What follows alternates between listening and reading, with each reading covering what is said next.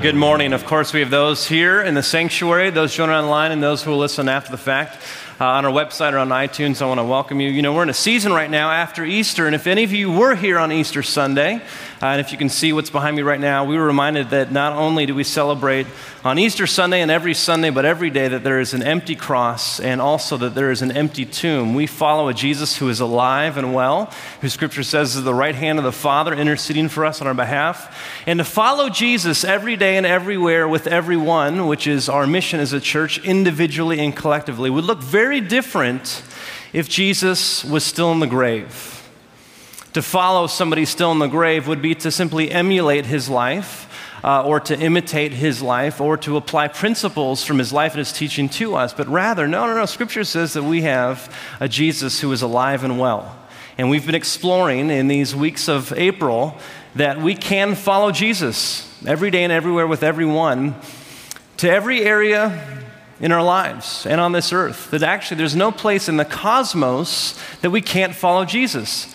And in these 4 weeks, we're exploring how people are experiencing, people are seeing Jesus in the seemingly areas of which we normally wouldn't imagine to see Jesus. So in a moment, we're going to hear a perspective that I'm very encouraged to hear. And it reminds us that even in the cosmos, even in astronomy, that we have a God that we can meet personally. And in a moment, I'm going to invite our guest speaker up, but I want to let you know a little bit about his background. He is a resident here in Southern California. He's here with his wife, Kathy, and his team. They started Reasons to Believe, an organization that is now in its 30th year. He travels not only all over California, was in last night, late even, was in Austin, Texas. He travels also all over the world. And the reason why is because he is not only a pastor, he is also an astrophysicist. And in addition to his ministry and his publications, he received a degree from the University of British Columbia and the University of Toronto. And with that background, all the work that he's done, some postdoctoral work at Caltech as well, why don't we give a very warm welcome on this Sunday morning to Dr. Hugh Ross.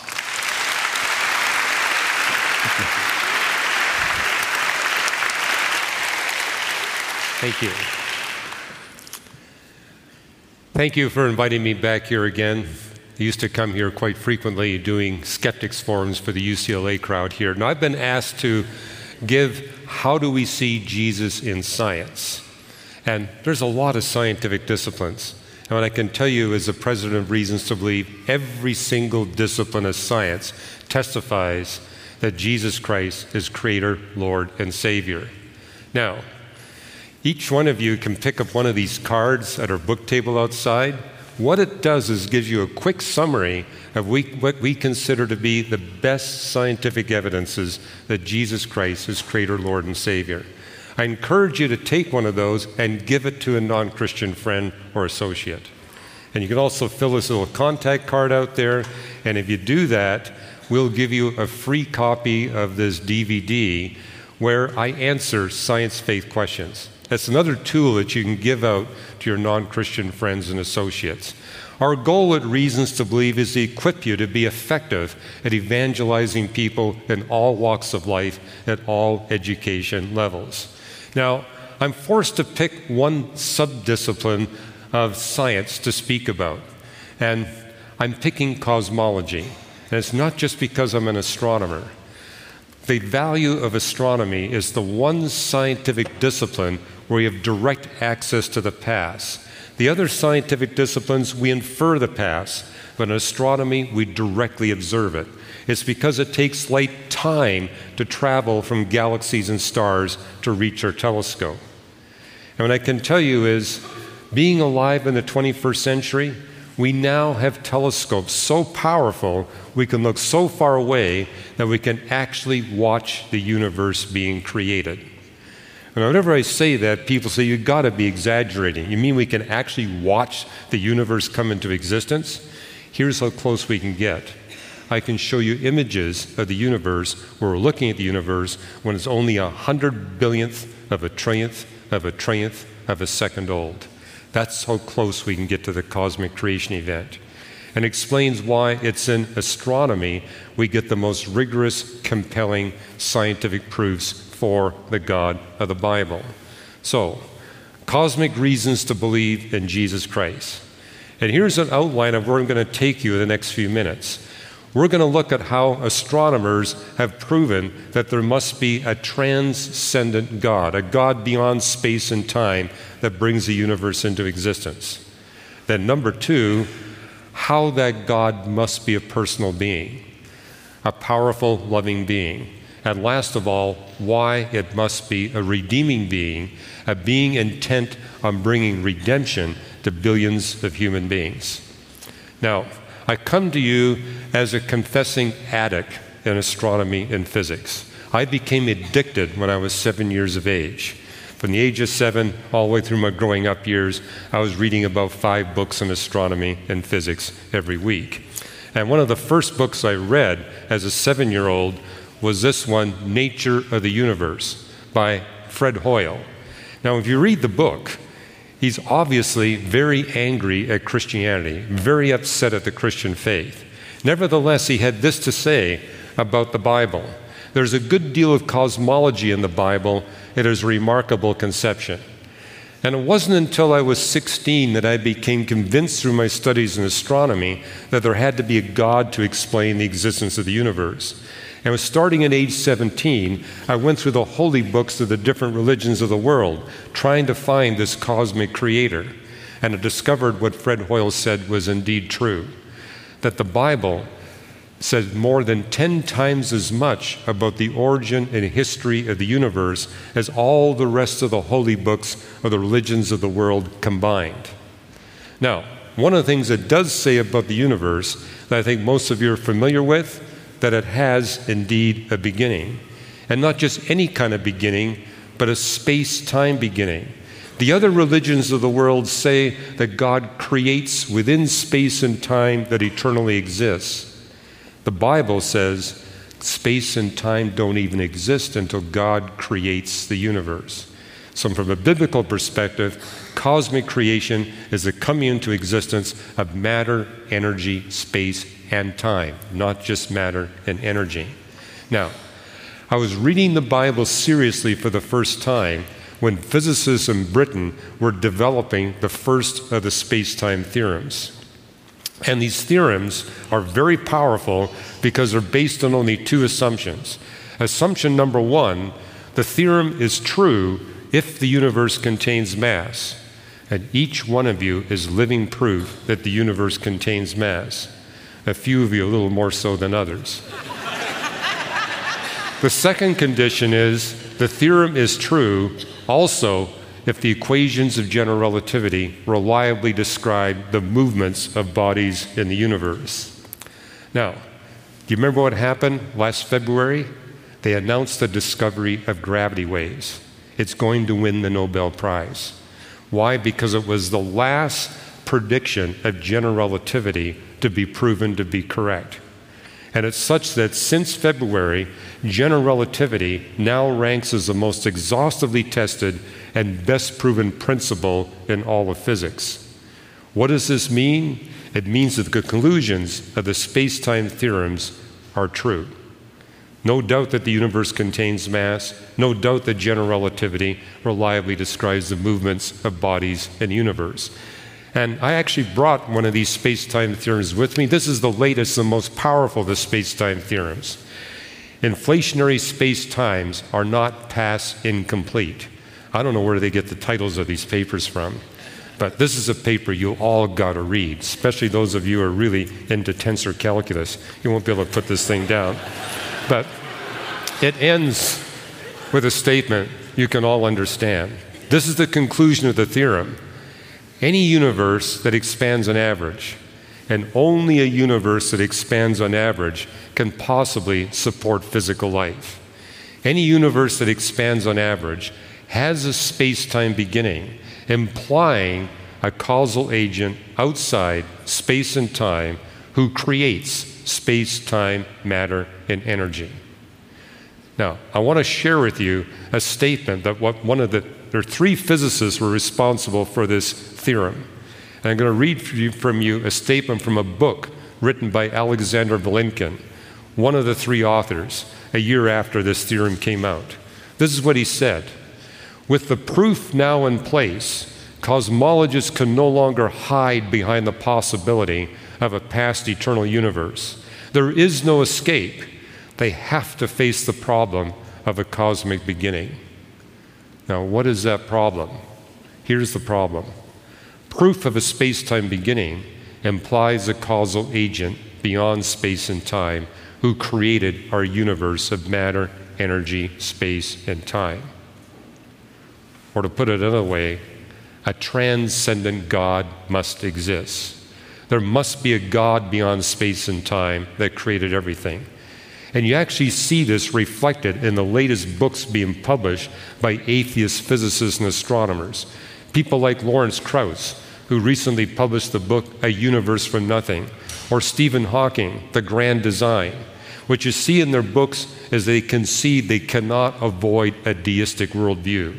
They cannot avoid the conclusion there must be some kind of causal agent beyond space and time that created the universe. Now, if you read their books, they never refer to this agent as God.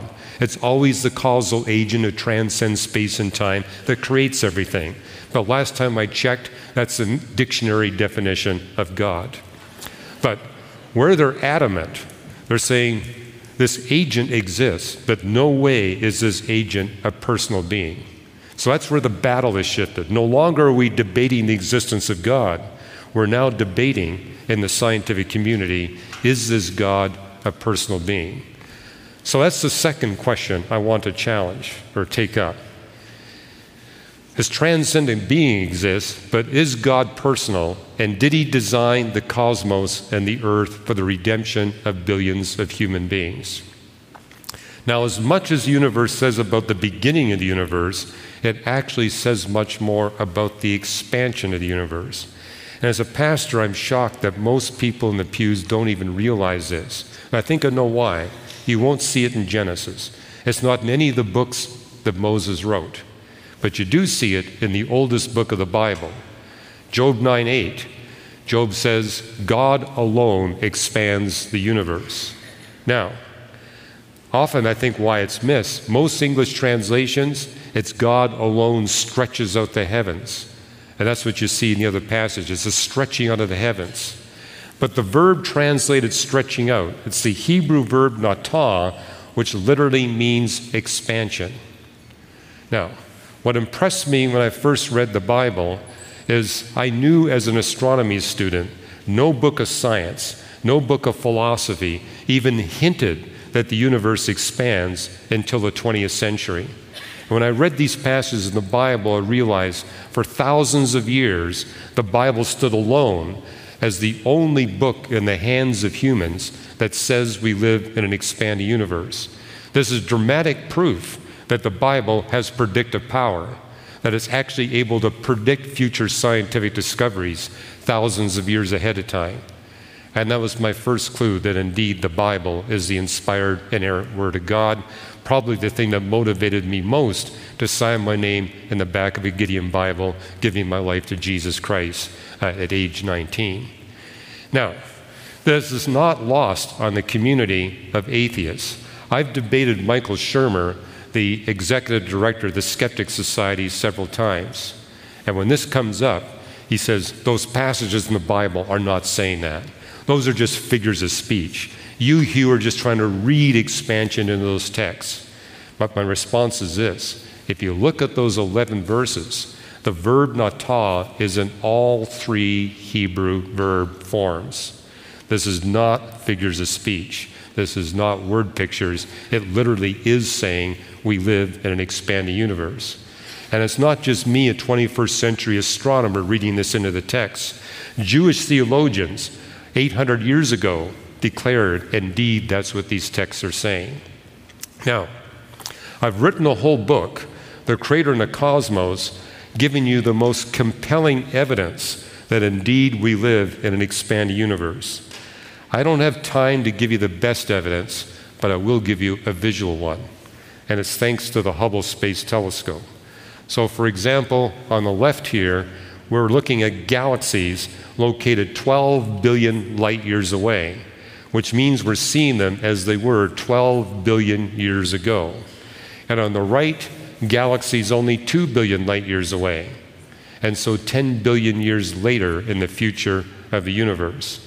And I purposely put both of these images to the same spatial scale. So you can see that 12 billion years ago, galaxies were jammed so tightly together, they were tearing spiral arms off one another. But as you move forward 10 billion years, the galaxies have expanded away from one another, where that is now a very rare phenomenon. And again, if we had time, I could show you many other images that would demonstrate that indeed the universe has been continually expanding from the cosmic creation event. Now, back in 1999, we discovered dark energy. How many have ever heard of dark energy? Okay, over half of you have heard of dark energy. It makes up 3/4 of all the stuff of the universe. So 3/4 of the universe is dark energy. And it's the factor that's most significant in controlling the expansion of the universe. Now, here's the problem. If you expand the universe too quickly from the cosmic creation event, gravity will not be able to collect the gas to make any galaxies, stars, or planets, and life would be impossible. But if you expand the universe too slowly from the cosmic creation event, then gravity will collect all the gas and compress it into nothing but black holes and neutron stars, where the density is so extreme, molecules are impossible, atoms are impossible, even protons and electrons are impossible, and clearly life is impossible. Well, ever since dark energy was discovered, my colleagues have calculated the degree to which you have to fine-tune design dark energy to get the stars and planets that would make life possible. The answer is you have to fine-tune it to 1 part in 10 to the 122nd power. That's 122 zeros after the 1. It's a mind-boggling big number. But what I'm going to try to do is give you a way to visualize what that fine-tuning design means. Okay, back in February, we discovered gravity waves, thanks to an amazing instrument known as LIGO. It's a gravity wave telescope. It ranks as by far the most sophisticated, best designed machine that human beings have ever made. It's the epitome of human engineering, design, and creativity. But if we compare the level of fine-tuning design in this amazing telescope, by the way, I'll tell you how amazing it is. They bounce the light off of mirrors 4 kilometers apart, and they can measure the movement of the mirror to within 1/10 of the diameter of a proton. That's how amazing this instrument is. But if you compare the fine-tuning design of this telescope to what we see in dark energy, we realize that the best example of human engineering, design, and creativity ranks 10 to the 97 times inferior. Now, this telescope was invented by Caltech and MIT physicists. It was designed by them and was funded by your tax dollars. What this comparison tells us is that the one that designed dark energy at a minimum is 10 to the 97 times, or 10 trillion times better educated, more knowledgeable, and more intelligent than those Caltech and MIT physicists. Now, I've worked with these people. They're not dumb. But the one that designed dark energy is 10 to the 97 times more intelligent and more knowledgeable. Or I could put it another way, 10 to the 97 times better funded than our U.S. government. Now, I think you're getting my point here. This agent that transcends space and time must be a personal being, because only a personal being would have the attributes of knowledge, intelligence, creativity, and power, and especially care to design things for the benefit of the creatures that he creates. So we really are dealing with a personal being. Now, this has also been acknowledged by theoretical physicists who are atheists. And 3 of them, when dark energy really became all the news, wound up publishing this paper titled Disturbing Implications of a Cosmological Constant. which is another term for dark energy. And it's caught the attention of a fourth atheist physicist, the one who is the physics editor for the British journal Nature, probably the most famous science journal in the world. And as Philip Ball interviewed these three authors, this is what the authors had to say about dark energy. Quote, "Arranging the universe as we think it is arranged, say the team, would have required a miracle." Now consider this. These are atheist theoretical physicists, and they're using the word miracle. And this is the second comment. An unknown agent, namely beyond space and time, intervened in the evolution or the history of the universe for reasons of its own, which explains the title of their paper, Disturbing Implications.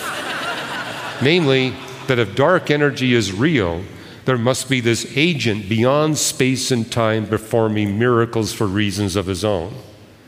And if you read all the way to the very end of the paper, this is the last sentence that they published in their paper. Perhaps the only reasonable conclusion is we do not live in a world or a universe with a true cosmological constant.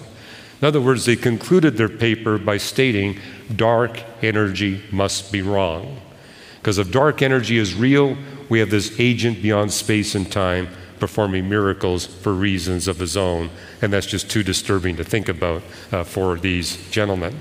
Now, the irony of this paper, it was published just months before astronomers came up with 9 independent observational demonstrations that not only is dark energy real, it's the dominant component of the universe. Now, here's the list of the 9.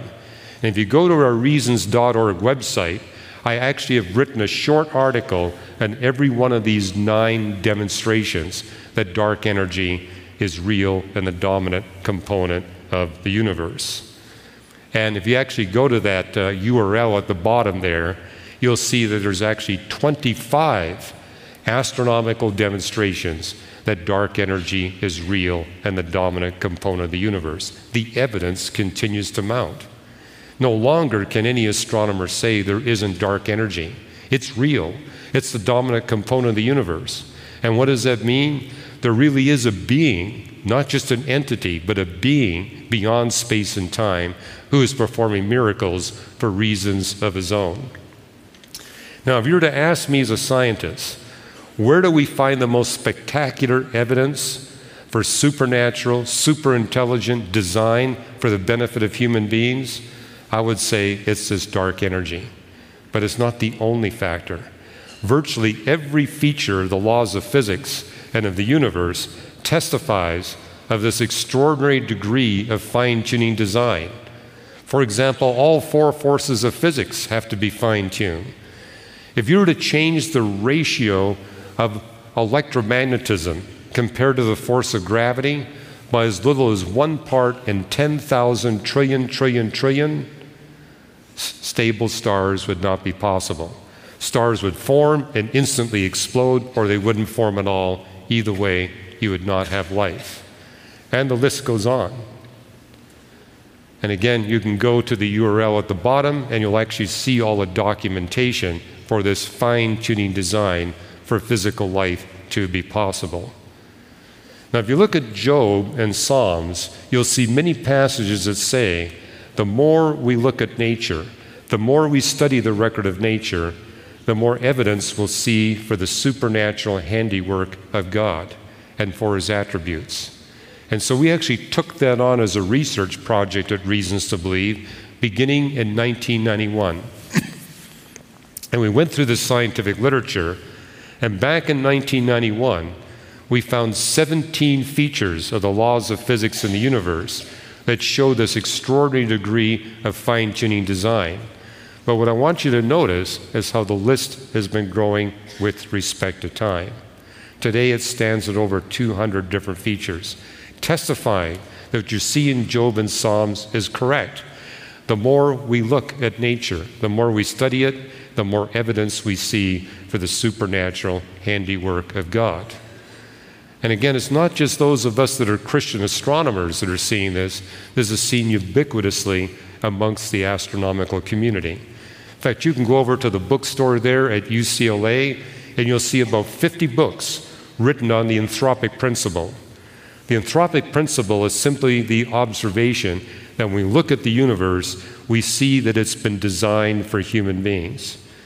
And every one of my colleagues, whether they be an atheist or an agnostic or a deist or a Christian, they all agree that when we look at the universe, we see overwhelming evidence, in the words of the agnostic physicist Paul Davies, for design of the universe for the benefit of life and human beings in particular.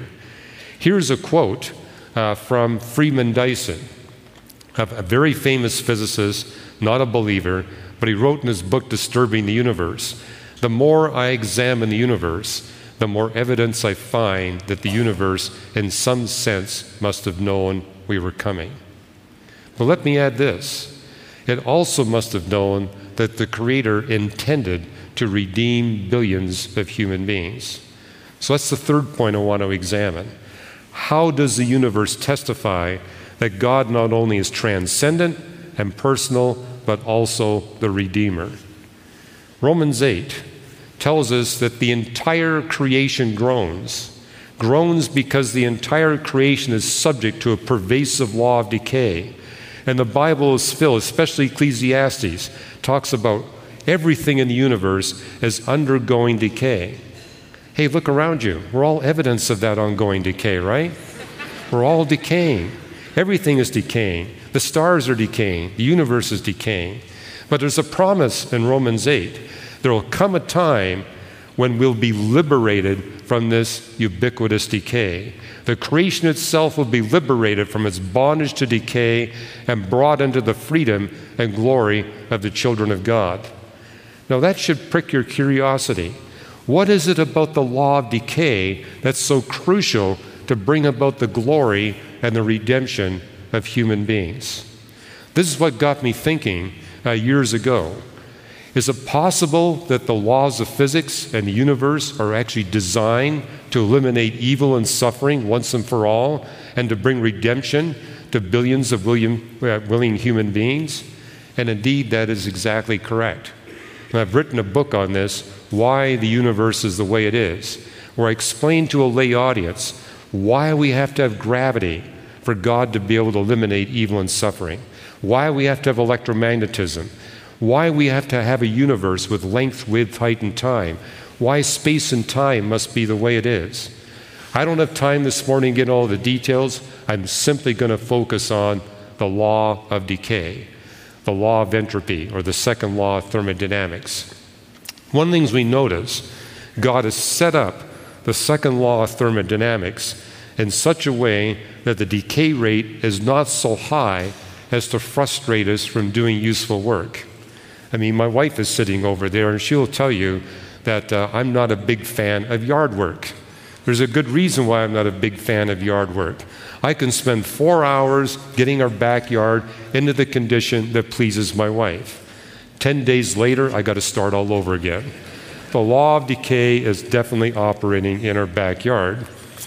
Now, what if that were to be such that I would spend 4 hours putting the backyard together, and 10 minutes later it was back in the same state? Would I ever do yard work? Would any man ever do yard work? Would any of us do any kind of work? And how then could we survive? How then could we discover that there's a God? So God keeps the rate of decay from being so high as to frustrate us from doing useful work and learning what we need to learn, because it actually takes thermodynamics to learn things. But the other thing we notice is the decay rate is not so low as to let sin go unrestrained. And let me take you to the Garden of Eden. What happened in the Garden of Eden? Adam and Eve rebelled against their Creator and introduced sin and evil into the creation. And so God told them, because of what you've done, from now on, you'll experience more work, you're going to experience more pain, and you're going to waste more time. Now, God had already set it up. Because of the laws of physics, it's guaranteed that the more we commit evil, the more pain we're going to experience, the more work we're going to have to do, and the more time we're going to waste. In fact, I told that to my sons when they're young. If I don't discipline you, the laws of physics will. And you're going to experience more pain, more work, and more wasted time. And this is really the theme of this book, why the universe is the way it is.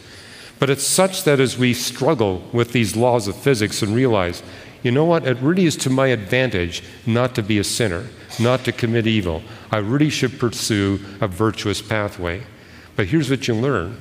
The harder you try to avoid evil, the more you discover you can't.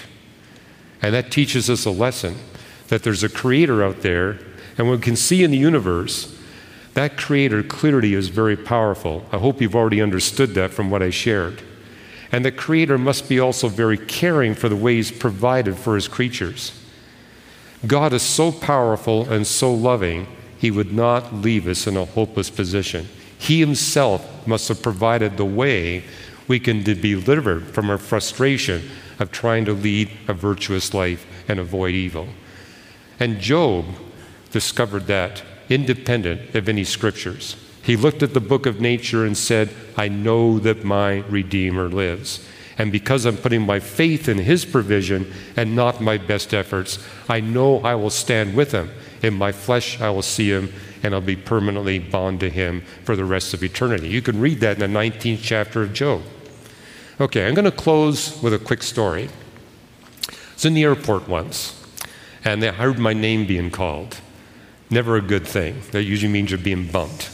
But instead they said, Dr. Ross, do we mind if we put you in first class? And I said, I think I can handle that. And I wound up being seated by another gentleman who, like me, never flies first class. But he was going to consult for Microsoft. And he told me, I'm a quantum physicist from Germany, and I'm an atheist and a skeptic.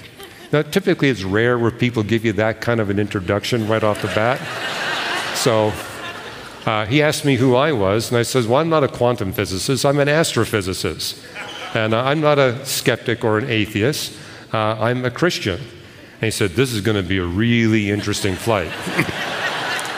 And so as we sat down, he says, I got some questions for you. Well, over the course of 2 hours, he asked me 8 questions about God and the universe. And I answered his questions. And at the end of those 2 hours, he said, how come you've got such well-prepared answers for those questions? And I said, well, the 8 questions you asked me are 8 chapters in my book, Why the Universe is the Way It Is. And he said, you got to be kidding. And I said, well, I've got a copy in my briefcase. I pulled it out. He opened up the table of contents and says, there's my 8 questions. They're right there. And I share with him, you're not the first man I've met that have asked those questions. And he says, I've written this book for people like you. And he looked at the book, and I could tell he wanted one, so I gave him a copy. And then he said, you know, I'm German. Do you have anything in German? I said, yes, I do. You know, God prepares us in advance for the opportunities we'll have. What does the Bible say? Always be ready to give good reasons for the hope within you. You know, my briefcase is down there. You can open it. I've got DVDs and books in there. Why? Because I keep running into people like that. If you're prepared, God will bring people to you, and you'll have the joy of leading people to faith in Jesus Christ. So, by the way, we've sold out of that book, but you can go to reasons.org and get it. And you can also get this book or DVD, The Great Debate. That's not our title. That's a debate I did at Caltech in front of the International Skeptic Society. So atheists from all over the world came to Caltech to hear these 6 scientists talk about why science proves there is no God. And at the very end, they had me debate Victor Stenger, a particle physicist. And what you're going to see in that debate is basically what you heard this morning. But you get to see how what I share with you this morning stands up in front of a very highly educated, very hostile audience. And by the way, you know what they told me after the debate was over? This is the first time we've heard a scientific defense for the Christian faith. We always assumed there was no scientific defense because we've never heard Christians give it, which is why I would encourage you. Get our resources, get equipped. I'm not saying you've got to understand everything at the level of a German quantum physicist. You simply need to be able to know what to put into their hands. That's basically our role at Reasons to Believe. It's to provide resources that you can give to people. You'll see a bunch there out at the table. But let me close with this. Job, chapter 19, I know that my Redeemer lives. Science not only declares that there's a God that transcends space and time, who's a personal being, but also declares that this is a God that desires to redeem anyone who would like to spend eternity with him. Thank you.